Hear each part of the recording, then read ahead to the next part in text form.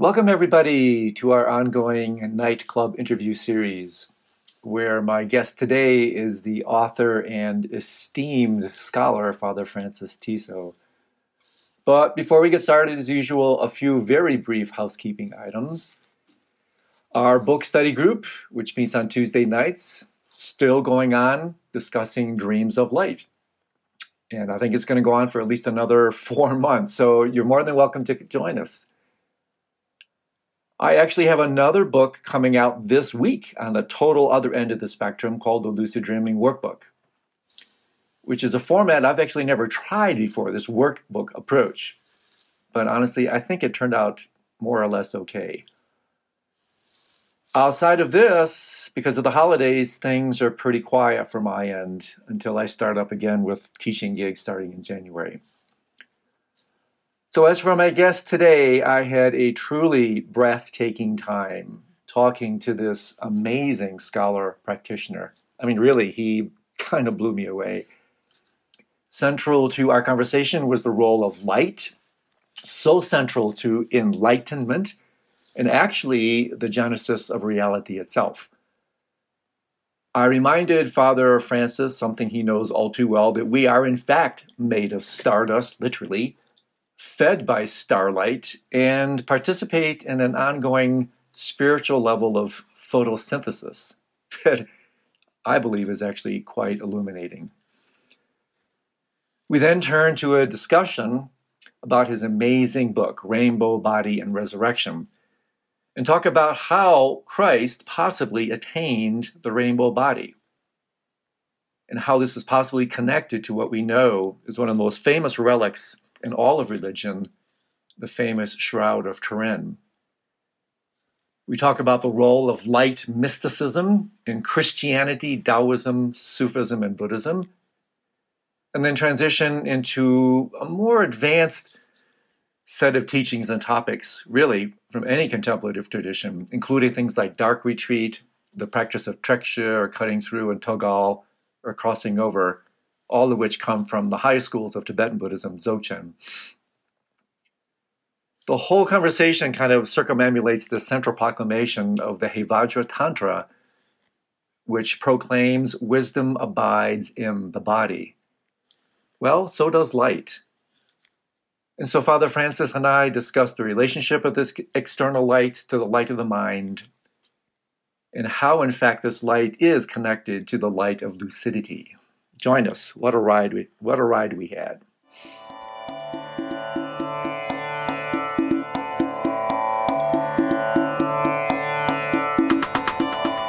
Hi, everybody. Andrew Holacek here. I cannot tell you how excited I am to introduce you to a truly remarkable individual, Father Francis Tiso, and his breathtaking work. And so, as usual, I will introduce Father Francis with a brief biography, and then we're just going to jump into some really rich conversation. So Father Francis holds a BA in Medieval Studies from Cornell University, a Master of Divinity degree from Harvard, and a doctorate from Columbia University and Union Theological Seminary, where his specialization was Buddhist studies. He was Associate Director of the Secretariat for Ecumenical and Interreligious Affairs of the U.S. Conference of Catholic Bishops from 2004 to 2009, where he served as liaison to Islam, Hinduism, Buddhism, the Sikhs, and traditional religions, as well as the Reformed confessions. He is the author of Liberation in One Lifetime, which includes his translations of several early biographies of the Tibetan yogi and poet Milarepa. And he is the author of this magisterial tome called Resurrection and Rainbow. Rainbow Body and Resurrection, Spiritual Attainment, the Dissolution of the Material Body, and the Case of Khenpo Acha. And so we'll primarily be focusing on that book. But Father Francis, thank you so much for taking the time out of your busy schedule to meet with us. Yeah, I'm really glad to be here, and it's an opportunity to be grateful and also to share some ideas that I think other folks, that have tuned in at various times, to the YouTube talks and things like that, have really appreciated. It's helped people make some spiritual progress. So that's what we're about. Well, let's start with you, and this is an impossible task, but elevator pitch on this book, Rainbow Body and Resurrection. Give us a brief overview about the kind of the spirit of this book. And I love the way you also talk about the approach to reading it. To approach it almost as a piece of music, as an art form. But let's use that as a platform, Father Francis, before I ping some quite specific questions your way. So tell us a little bit about this book and why you wrote it. All right, yeah, sometimes I refer to it as a kind of Mahler symphony. And so it has, returns to themes over and over again, and there are some repetitions, but I think that actually helps orient the reader through a very complicated line of research. I did a number of research trips and interviewed quite a few lamas and yogis and people involved with Dzogchen, but also other spiritual systems. And so to give credit to these different traditions, the book goes into considerable depth about, what was going on in the past, and especially in that incredible 8th century in China and Central Asia, and also to go into the different phases of the development of Dzogchen as an approach in Tibetan Buddhism. And Bonpo as well. So the book is an opportunity to open up a lot of different encounters, right, among different religions and among different refined and distinguishable lines of meditation practice, right, from Tantra and Mahayana, Theravada, many of the forms of Buddhism, but also some of the forms of religion that we find along the Great Silk Road in Central Asia, including Christianity, Islam, Manichaeism, and of course, Taoism, the great Chinese synthesis of spirituality. So the book tries to go into all of this, exploring, well, where would the idea emerge that a yogi can dissolve his or her body into rainbows? Okay, so that's what we're exploring. And the reason why I started this exploration is because my own spiritual teacher, Brother David Steindl-Rast, a Benedictine monk, was curious as to whether the dissolution of the body in the rainbow body phenomenon could be in some way compared or linked to his own research on the resurrection of Jesus Christ. All right, so he was in dialogue with the Jesus Seminar people and wanted to know more about these practices, which sound a little bit like what happened to Jesus, after he was taken down from the cross. So we did, I obeyed my spiritual father, and a long-term inspiration that I've had about exploring light phenomena in the spiritual life, and went to Tibet and did this research. And we also went to South India. We went to meet with several people in different parts of Europe and also the United States and Eastern Europe to look at the Eastern Christian contemplative tradition, to try to get a broad picture of this. And then what happened is that after I did the interviews and after I had collected mountains of information, I said, this is really challenging. I need to think about this. So from about 2005 until maybe 2010, 2011, I kind of let the wine stay in the cask. All right. And I was really wondering whether I should even publish this. But a number of things happened, and friends also encouraged me. And so I decided to publish the book. I decided to put the book together and publish it. And I got permission from a monk of the monastery of Bosa here in Italy to translate into English and comment on his own translation of one of the important Chinese Christian works from the 8th century. And that was a great help, too, because once we see how the Chinese Christians understood Buddhism, and how they were able to articulate their theology in Buddhist and Taoist terms, all of a sudden we have some really good material for talking about a real dialogue between advanced contemplative Buddhists and advanced contemplative Christians, taking place in just the time when the beginnings of Dzogchen in Tibet are beginning to bubble up, you know. And then people like Sam Van Schaik, in England, who does work on the early manuscripts of Dzogchen, his input has been extremely helpful too, because there you can see the phases, the steps by which Dzogchen evolved in Tibet. So that's kind of an overview. The main point here I'm trying to make is that conversations took place in Central Asia that were momentous for the development of a very profound approach to contemplative discipline.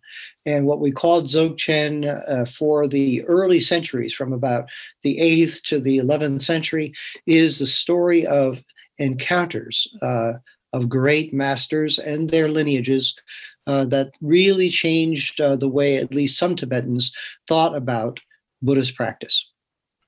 Yeah, it's extraordinary, Father Francis. And when I read it, I was stunned at the scope of the scholarship. You introduced me to streams of wisdom of which I was totally unaware. And the incredible syncretic nature, you could almost say the holistic nature of how, in almost a trans or interreligious sense, these, no one has a patent on truth, and that we can draw in a more expansive and therefore humble way, opening the aperture of our academic lenses, our hearts and our minds, to all these other amazing lineages of insight, and around all circumambulating one of my absolute favorite topics, Father Francis, which is light.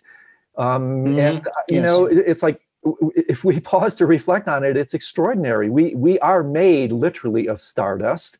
We're fed by starlight. There's a reason there are so many solar theologies, and fundamentally, we are photosynthetic beings at both physical and spiritual levels. And so your illumination, pardon the pun, on this topic is just literally mind-blowing. And for me, the resonance both with the Togal traditions in Dzogchen, and in particular, the Bardo teachings, especially the luminous Bardo of Dharmata, were absolutely mind-bending. And so I want to start discussing a little bit more detail this amazing kind of bidirectional process that your book intimates from the outset, and is completely resonant with tantric kind of imperatives, and that is that in Tantra, body is as important as mind. And in tantric practice, we use the body, as you well know, in this kind of bidirectional way to actually transform the mind. And so it makes complete sense that, as you put it in your book, how is it that the body itself might participate in this journey and actually might participate in enlightenment? And I so love your playful sense of humor when you talk about how these teachings on rainbow body and resurrection intimate a kind of seal of approval, so to speak, of the tradition, or that there is a happy ending. When people really take this to heart, it is an absolute deal maker. It's a total game changer that in my personal path, a great deal of what I try to do, Father Francis, is again, in the spirit of alchemy and Tantra, work with transforming obstacle into opportunity. And the ability to actually see the end of life and death is quite literally a once-in-a-lifetime opportunity for these vast levels of both psychospiritual development and also kind of manifestation of accomplishment is no small thing. So talk to us a little bit about the role of light, photism, light mysticism, and how this is central to the journey of this book. Okay, yeah, it's a good one to dig in on.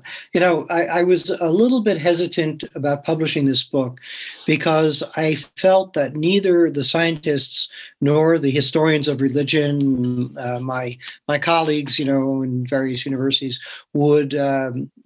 would like this sort of thing. They would be a little bit, shall we say, reluctant to accept the claims being made, and the thought that I would have to defend, as it were, in court, people who I had come to respect as really very holy people, really kind of put me off for a while there. And it took a lot of courage, and I finally worked up the courage to do it. Recently, I was going through some of my old papers, and I found a uh, a paper that I wrote about 22 pages long back when I was an undergraduate at Cornell, and it is about the light mysticism of Dante's Paradiso. Mm. Okay. Now, as you probably know, everybody reads Inferno, because it's so much fun down there, right? But nobody reads Paradiso. So I said when I was a junior, working in medieval studies, let me work on the Paradiso. And I came up with this paper on the light mysticism. And, Dante is interested in transformation. All right. And so many people have missed this theme, not only in Dante, but in Christianity in general. Transformation, the gradual transformation of mind and heart through exposure to a higher light, which St. Augustine mentions in his own mystical writings. So Dante describes his ascent through paradise as moving from one stage to another. And every time he rises, the light becomes more blinding. Right. And then little by little, he gets used to it and then he can move on. And so what's happening is the light is changing him. He, by being exposed to that light, by allowing it to penetrate his being, then becomes one with it and can move forward to the next stage until finally he has the great vision in the 33rd canto of Paradiso of the Trinity as three spherical rainbows. Okay, so there we are. And so this paper, I'm reading it and I'm saying to myself, I really need to put this on academia.edu because it's still a good paper, but also because in some ways it traces a program of research that started 50 years ago. That we are bearers, each one of us, of a message in life. And I can see reading that paper that I already was being called mysteriously to do work on light and light mysticism. So there's a place to start, in that. Now, in recent years, I would say starting about 20, 25 years ago, I started reading the work of a Belgian Carmelite named Robert Bulle, who was working in Baghdad most of his life, translating all of these obscure texts out of Aramaic and Arabic and Georgian and all kinds of other ancient languages to try to understand the mysticism of what's called the Syro-Oriental or the Church of the East, okay, the so-called Nestorians. And he was able to locate manuscripts that nobody else was able to find, and he translated them into French. And no one has yet seen fit to translate those books into English. He passed away in 2008. It's a shame. They really need to be translated into English because there you will find direct quotations from the Syriac-speaking mystics, the Aramaic-speaking mystics, describing light phenomena that are quite extraordinary. Spheres of light, just like the Tigle that you get in Togal practice, in Dzogchen. And a lot of other things. In Edia, they report in Edia. They report states of wonder, which are, of course, samadhi states, and quite a few other things. And it's all based on a quite rigorous and well-organized, but basically radically contemplative monastic way of life. I mean, these people they sent their representatives to Egypt to learn from the Egyptian monks how it was done. And then they brought that back to Iran and Iraq, and then later on into Central Asia, the practices that had been the basic Christian monastic tradition: the psalmody, the solitude, the silence, the absorption into wonder, the contemplation that goes beyond words, all of that. And so you've got this great tradition coming through Central Asia in the 7th, 8th, 9th century and encountering Zoroastrians, Buddhists, also Indian yogis, Manichaeans, of course, and many others. And so there is this amazing flow from West Asia to Central Asia and then on into China during the Tang Dynasty, right? So 7th, 8th, 9th century. And they start writing in Chinese. Now, what's really interesting is that one of these Christians from the Middle East who took the Chinese name Jingjing, Yes. began to work with a Buddhist monk named Prajna. And Prajna turns out to be the monk from Central Asia, probably from what is now Afghanistan, who taught Kobo Daishi. You know who Kobo Daishi is? Yeah, The founder of the Shingon tradition in Japan. absolutely. Yeah. Yeah. He taught Kobo Daishi Sanskrit, and he introduced him to the seed syllables that are fundamental to Shingon tantric practice. Mm. Now, Prajna seems to have learned Chinese from Jing. Oh, wow. When the two of them were working together on translating one of the Mahayana sutras into Chinese, which is absolutely amazing. And we begin to get bits and pieces, especially from Japanese scholars, on who was Prajna and who was he in touch with in the Tang capital of Xi'an in the 8th century. And of course, it's a how shall we say, kind of a rogues gallery of the greats. You know, these incredible masters from India, from Japan, from Korea, from China, and so on and so forth, Central Asia, translating and discussing things, and also getting themselves sometimes into trouble. Jing and Prajna got into trouble with the Imperial Translation Board because a Christian wasn't supposed to be translating a Buddhist sutra, you know. But then Prajna came back and said, "But I learned Chinese so well from this guy that." He fought back. He translated the Huayan Sutra, the great Avatamsaka or Lotus Garland Sutra, which Cleary has translated in 4 or 5 volumes. And he translated that, and of course that has the Gandavyuha Sutra in it, right? Yeah. And what happens in the Gandavyuha Sutra? Manjushri sends his disciple Suddhodana to go and meet with 53 teachers of different lineages, different genders, different religions, and so on and so forth, to learn the wisdom needed to become a true bodhisattva. So it's as if Prajna is saying, you see, the scriptures justify what I did with Jing. And in fact, he won, because in the end, they made him head of the translation bureau. So, what a great story. But it shows us the climate of intellectual intensity and spiritual intensity that prevailed at that time, late 8th century, in Tang China. And that's just the very time in which the imperial dynasty in Tibet is introducing Buddhism formally as a state religion. And so there is a lot of exchange between China and Tibet at that time. And I think there is little doubt that the Tibetans knew what they were getting into with the West Asian religions. They knew about Manichaeism. It's harder to demonstrate they knew a lot about Christianity, but they were very suspicious. They were standoffish. But there is one text from Dunhuang which is very interesting. Do you know what Mo is, right? Yes. The divination procedure. All right. Yeah. Now, Mo involves the use of manuals, somewhat like the I Ching in China. And in the manual, you have the possible readings of the throw of the dice or the number that comes up when you toss the mala in the air, depending on what system you're using, you get the number. And then you read the saying that goes alongside the number. So the number that corresponds to the amazing divination relating to Jesus in a Tibetan Mo manual found at Dunhuang, I think it was 12, if I'm not mistaken. And so you can see that when somebody got the number 12 from throwing the dice, they would go to this one and would say, "Oh man, your best helper and protector is Isu Messiah." Okay, Jesus the Messiah, Jesus the Christ, who is just like Shakyamuni and Vajrapani.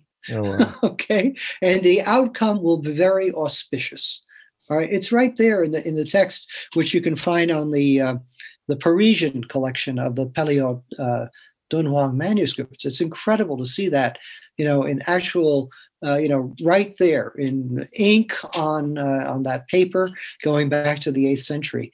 And so the Tibetans did know something about Jesus and held him in high regard. So there is a connection. It's a thin one. It's a very subtle one, but it's something that tells us something of the kind of exchange that went on. You know, they knew about Islam too, and they specifically knew about Manichaeism under the imperial period when they were introducing Buddhism as a state religion, with the help of Kamalashila and Shantarakshita. They specifically stated that Manichaeism was going to be prohibited, all right, from Tibet. They did not want the institutional presence of Manichaeism, and they give typically scholastic Buddhist reasoning to reject it. And I suspect that officially they did the same thing with Christianity. But that didn't mean that in some parts of the Tibetan Empire, Christianity was known, practiced, and even integrated with some of the Buddhist practices. So there's a lot going on there. When we get to the story of Garab Dorje, there's even more surprises. No, it's truly amazing. And you know what several things come to mind here, Father Francis. One is this just extraordinary rich kind of cross-pollination that can take place. And I'm curious, just a kind of little sidebar thing, to what extent are you finding resistance both within your Christian tradition and also Buddhist levels of receptivity? Because, you know, I would suspect that, you know, many people are highly proprietary about their streams and they don't want this kind of cross-pollination. Like, for instance, when I read your extraordinary history of Dzogchen and how, in fact, it was influenced by these Christian strands and others, I first of all, I was blown away. And secondly, I was going, gosh, I wonder how this is going to land with the traditionalists on this. So before we talk, I want to return more deeply into the notion of body and light in just a second. But I'm curious along those lines. You know, one thing that comes to mind, there's this playful saying, you can always tell who the pioneers are because they're the ones with all the arrows in their back. And so absolutely. And I always say, well, you know, it's interesting because they're shot by those behind them. That's why the arrows are in the back. But how many arrows are coming your way, or how receptive have you found this truly radical research to be? Yeah, I think a lot of times the problem comes more from the Buddhist side. By the way, with the Bonpos, I've had no trouble at all. And the Bonpos have been extremely, extremely good and extraordinary when we get to what their practices are and the implications of their practices. We really have something quite accessible. That's what's extraordinary about it. And with the Nyingma people, they love to layer on one thing on top of another to let you know that, you know, they've got this gigantic, complicated system that explains everything. And it's typical of a self-defense mechanism, you know, that you have your scholasticism that can, break the head of your opponent kind of thing. And sometimes there is a little bit of a kind of sectarianism that comes in. But, you know, all I'm doing in my book is I'm citing people who are well known to the study of Dzogchen, everybody from the Bonpo scholar in Paris, Samten Karme, who was respected by everybody, the first person to write a full-fledged book on the Great Perfection, David Germano, University of Virginia, one of the top scholars in this area, Sam Van Schaik, who's doing brilliant work and publishing practically one book a year on the early history of Tibet, using the Dunhuang manuscripts and other materials. Dan Martin in Jerusalem, who's been an extremely helpful friend and guide over the years, one of the really great historians of Tibetan, especially of the obscure aspects of Tibetan history, and so many others. You know, so I'm really citing people who are really very well known and highly respected. And so the idea here is that what I'm proposing is that there had to be some kind of a click, right? There had to be some kind of a thing where, you know, Buddhism, which, as Samten Karme explicitly states, Buddhism was not really all that interested in the body. Even in the tantric practices, the bodies are a means to an end, all right? And the end is not embodied, okay? Then all of a sudden you start getting people talking about, you know, transformation taking place, and that's a typically tantric category. And then you start to get into the use of the mind in such a way that mind and body together are beginning to experience the diffusion of light, and this is where you get the body of light phenomena. And we're getting that also in Chan Buddhism as well as in Vajrayana. And we're getting this experience. Now, what is this experience? Let's just talk a little bit more concretely now, not just Perfect. historically. Perfect. What starts to happen? A person receives, and this goes with the early Dzogchen experience in Tibet. The people at a high level, at the court of the emperor, were receiving tantric initiations. All right. They are beginning to do the mantras, visualize themselves as the various deities or bodhisattvas. They are experiencing deeper states of meditation. Some of them are a little impatient with the practices and the large numbers of mantras, but they are given guidance, by people like Vimala Mitra and other important disciples of Garab Dorje, that they should not be worried about that. That the main thing is to bring a clarity and relaxation of mind to all of these complicated practices, right? So that the frame of mind is what counts in addressing yourself to tantric ritual liturgical practice, okay? Now,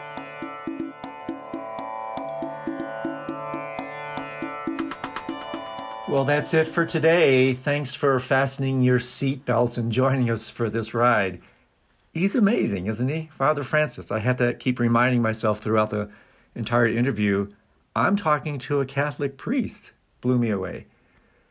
And of course, a big thanks to Father Francis for sharing his extraordinary knowledge and expertise. If you enjoyed this episode, be sure to check out all the other offerings on Nightclub. As usual, there's always a lot going on. So see you next time, and until then, pleasant dreams.